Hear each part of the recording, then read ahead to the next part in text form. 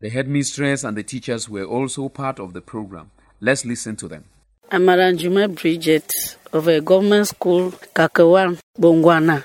I'm speaking on behalf of my headmistress, who is out for some other extracurricular activities.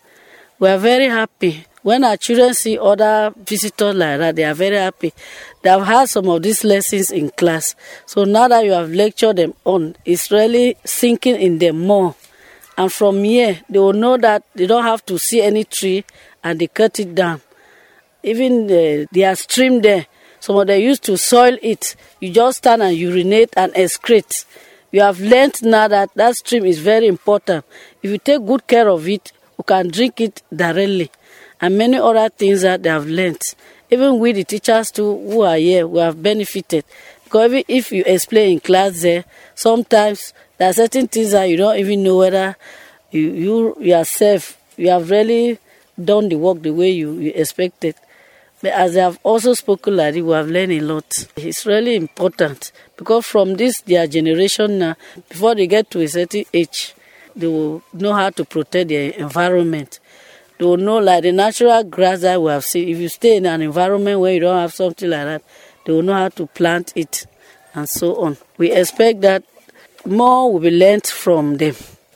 The ones that we don't know, we'll even learn more from them.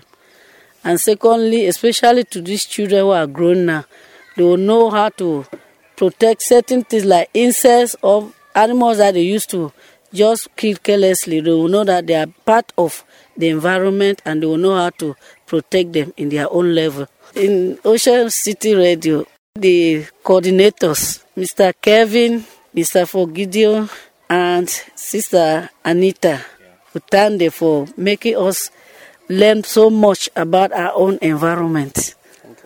I will be happy too for those who will listen to Ocean City Radio, this program, my colleague here, Maraitunjang Matilda, with my family members, even my HM in abstention and other colleagues who are in their various classes for now. Yeah, my own name is Madam Echunjang Matilda Eyong. I'm a teacher of class 6 in GS Kakewan Bongwana. I want to thank the people of environment who have come today to lecture us about the environment.